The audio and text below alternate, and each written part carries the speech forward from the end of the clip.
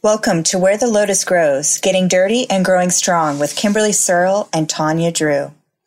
As integrative sustainable movement educators and health advocates, our goal is to provide you with evidence-based information gathered from research, experts in the field, and our personal and professional experience to help you advocate for your own health and wellness. Our mission is to collaboratively navigate the thick, muddy waters of life to empower, accept, and cultivate our most authentic selves.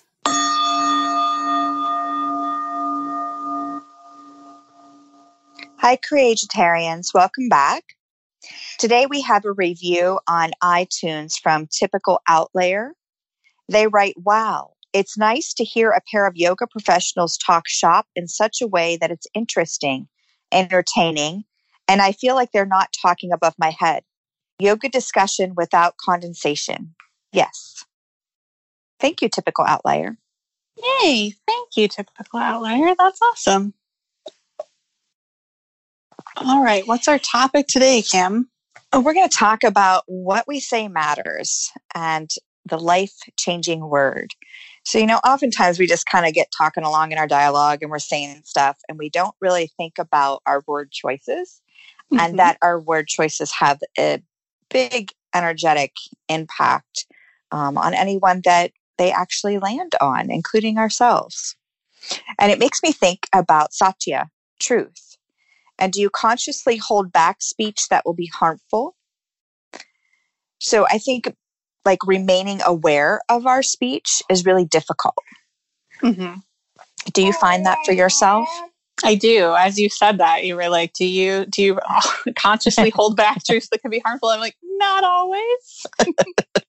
I try, but not always. Yeah. And it can be hard because in the moment you feel the urge to express yourself. Well, I come from Eastern European background and, often it's the first or the loudest person in the room wins the conversation and is heard. And very passionate and anger is done. So, those kind of hateful, angry words can fly out. And then you're supposed to just be okay and done with it. And when I opened my business, I was maybe 4 or 5 years into the business. And I had one of my employees invite me to a nonviolent communication workshop. And it changed my life. And I was very grateful for her courage to suggest that I should attend it with her because she knew my intention wasn't, to be violent in my word choices. But I did, need a lot of cleaning up on it. And in our yoga community, Judith Lassiter has written a book with Ike about what we say matters. And Judith says in that book, "My words reflect my thoughts reflect my beliefs, and my belief, especially the unexpected ones, run the world." And it's difficult to stay in the moment when we have thoughts, which are our brain's movement, and their manifestation of our being. And but it's not who we actually are. So our thoughts, I think of the thoughts more like superficial, and who we actually are is kind of deeper in there. It's the quietest voice in our minds is where we actually live. Right. So we're kind of underneath the surface. I mean, we can see it if we're practicing. I see that, like, if I'm in the right zone, I can see that, the angry person in traffic or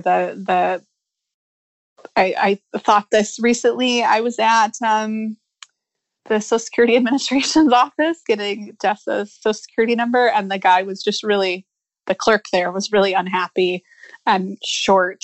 And I'm like, oh, well, he has to deal with the public and probably a variety of different populations. And so I could really empathize with him as to why he was that way. But if I hadn't have been in that mindset of seeing that and recognizing that, I could have easily seen myself just being a jerk right back. Being like, this guy is being not nice, and so he deserves not nice back. And I think we can do that even without even thinking about it. We just got to give back whatever vibe we're getting. And it really takes being conscious of, oh, that's not who that person really is. I'm sure that person is really nice after work, you know, when or when they're doing what they love or in some way, you know, it's not but we often do take that as a statement on the whole person. Yeah, you know, you're talking about your incident in the Social Security office, and it's making me think about the most difficult time for me is standing in the TSA line and remembering that the TSA agents are human beings. Right. Because you're even though you're going someplace you want to go, there's a little bit of stress now in flying, and so you're standing in line, kind of rushed, hoping that you don't get delayed, and then they're invading what you feel is your privacy and your physical space to do their job, and really you just want to get to your destination. And sometimes it's really difficult for me. Like I have to step back and go, okay, this person's doing their job. I want them to do their job. Can I look them in their eyes? Can I have friendly conversation? And, not just be annoyed with the whole thing. Well, and I'm sure it's much easier to do, like, if you're on time and you have time to get to your flight, you're going to be able to do that a lot easier than if you're running late already. And then them pulling you aside is a huge inconvenience. And it seems like a personal attack. Yeah. Much more. And in reality, in that situation, because I've been on both sides of that, I totally identify with you. It seems more personal that they're more annoying when the underlying cause is that I came late. You know what I mean? Right. Like if I had gotten there earlier, I wouldn't feel that agitation. So really the fault is kind of, or I'm not saying for you, but when I've been in those situations, the fault is probably really on me for not getting there earlier. Oh yeah, absolutely. Especially when I have a morning flight, like, I'm pushing it. Right. And then, but then, it's even more easy to be agitated with them when the fault is really kind of on me because I didn't, get there earlier, anticipate a little extra, whatever. So that's very interesting. I like that. And we could also look at this even on the other end. We just spoke about speaking, but we could also look at it as listening. So when someone asks a favor of you and it isn't something that you really want to do, say, like you can say, for example, it's not high on your needs list.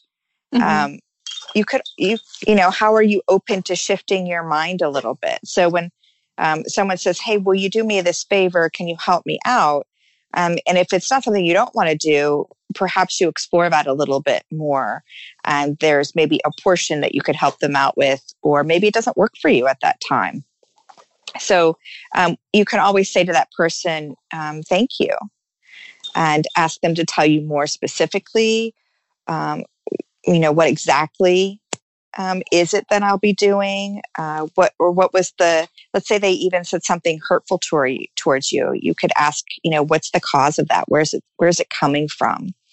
Because if someone gives you a judgment or an irritation about your behavior, sometimes, we can translate that into please.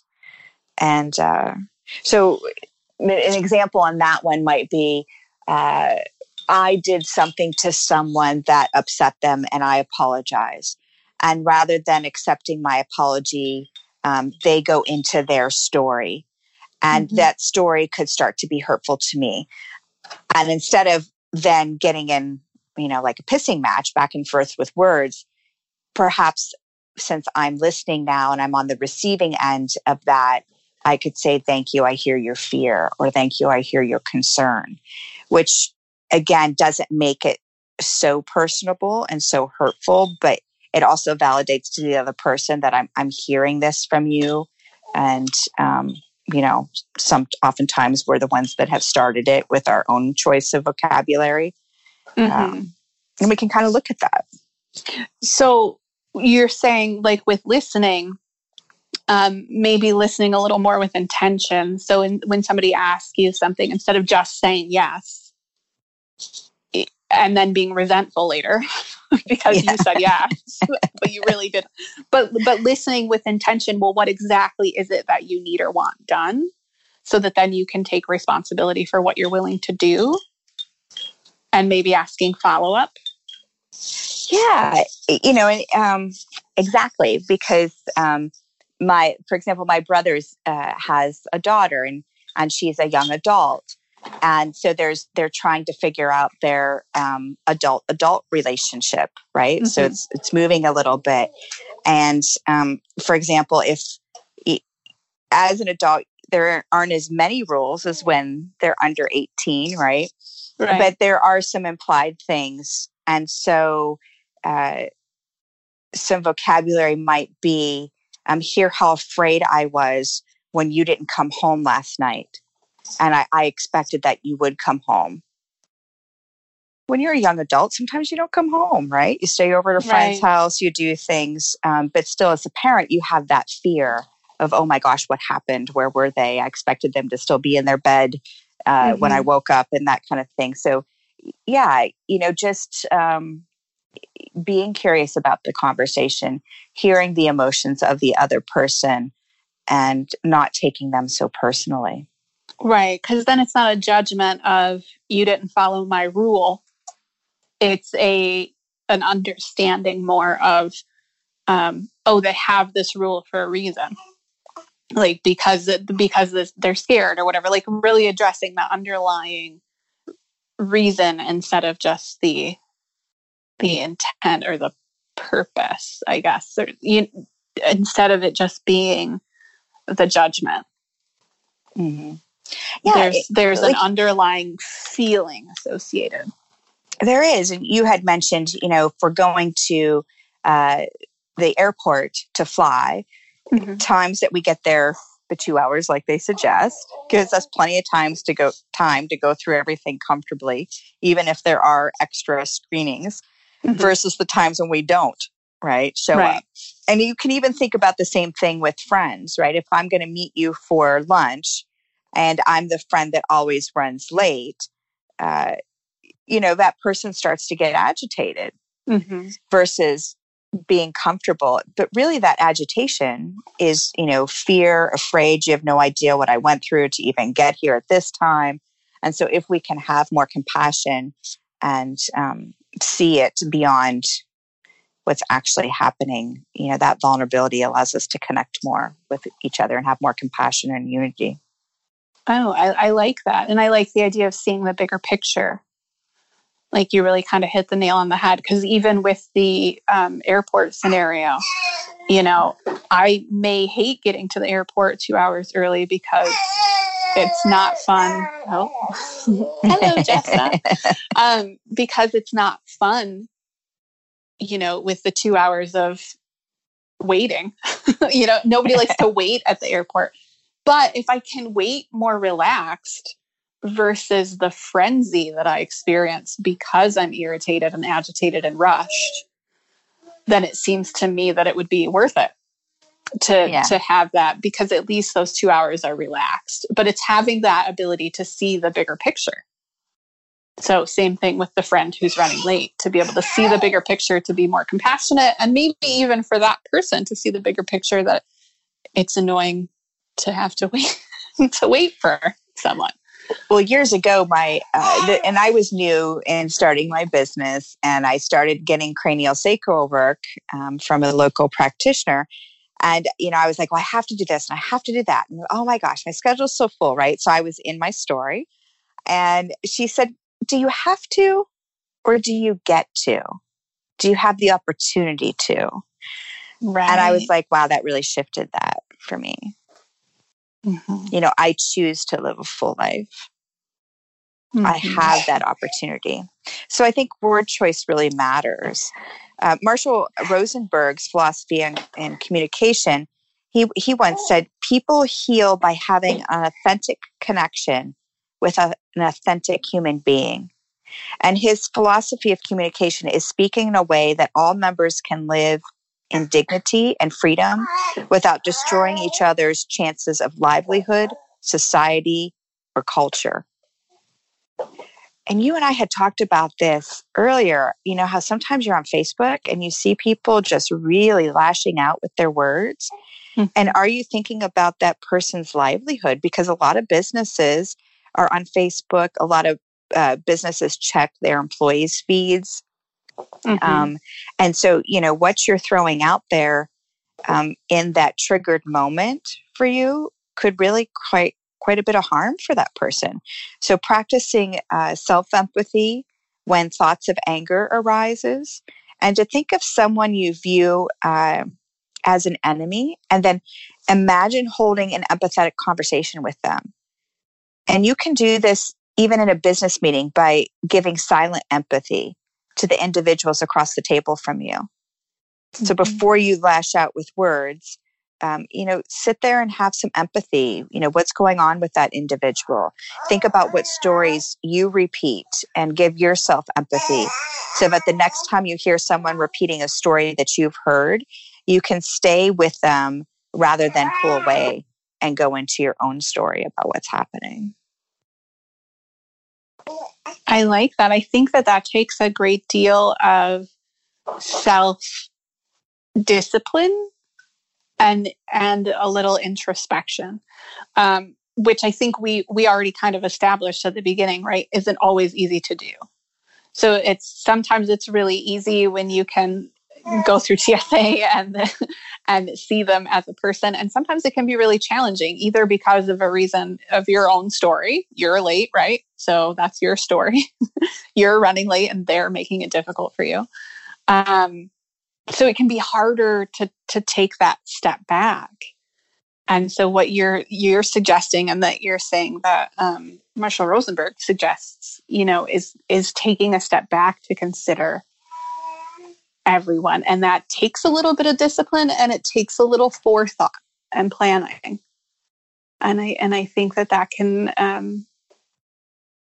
I think it can be a challenge. I think it's a good challenge, but I think it can be a challenge for people. It does. Sometimes when I have to have really difficult conversations, I don't do them immediately. I need a period of time.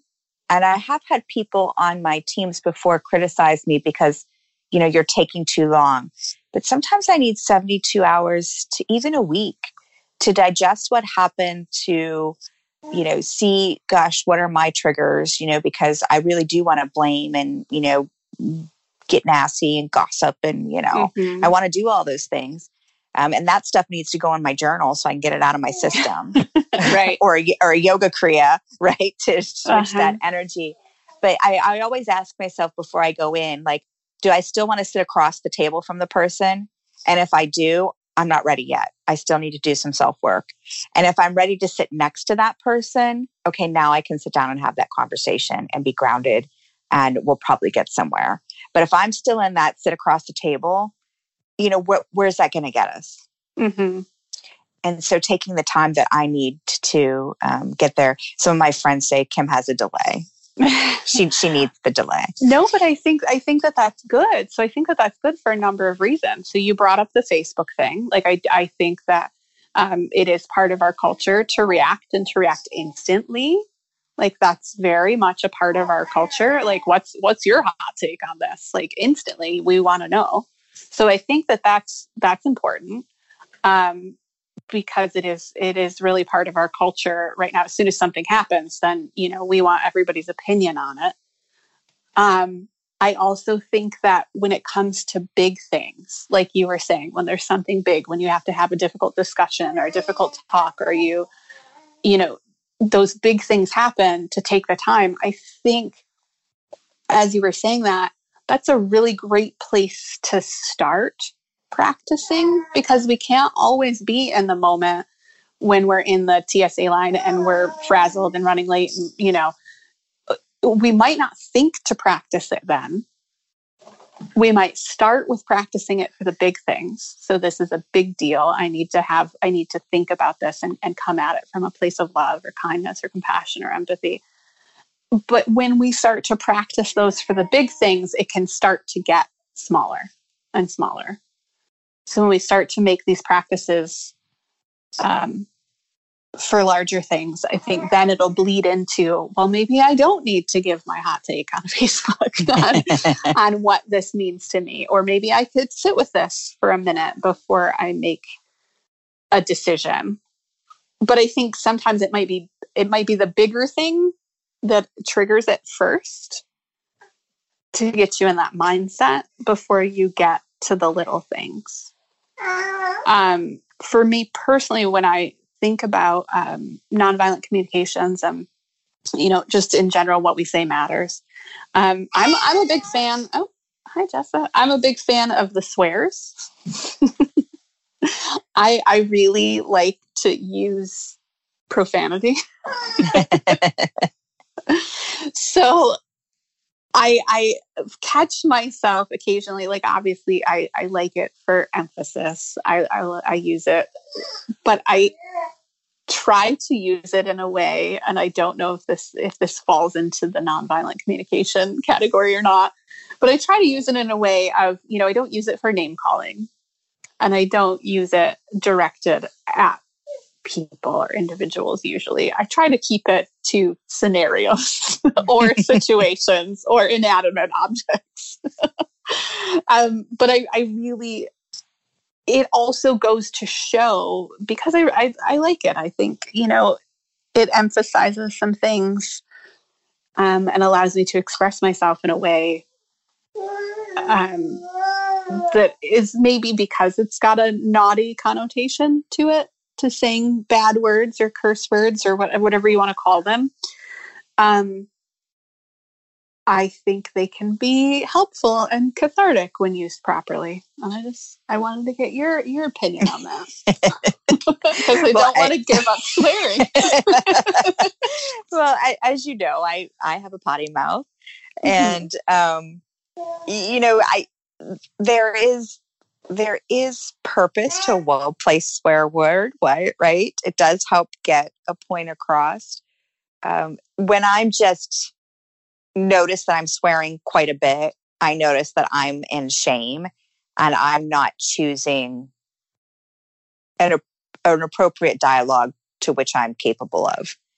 So I'm kind of in a downward spiral at that point. But,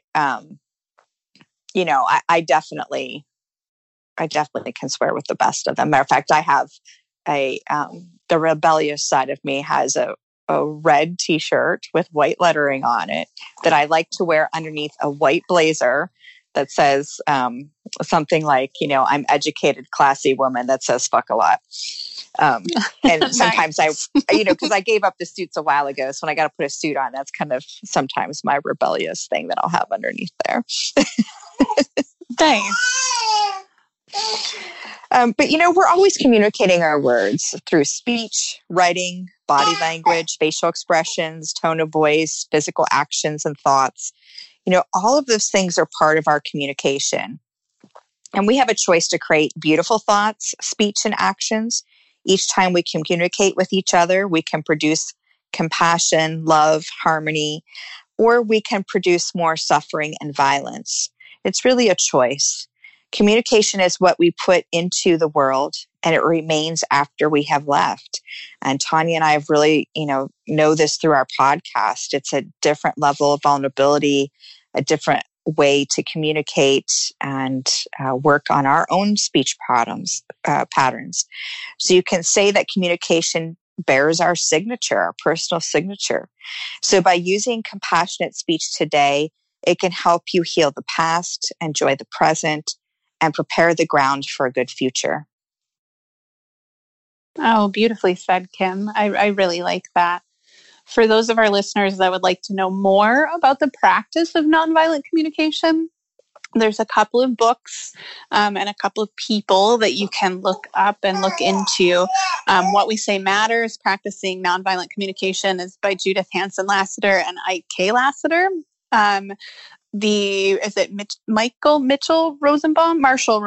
Rosenberg. Goodness.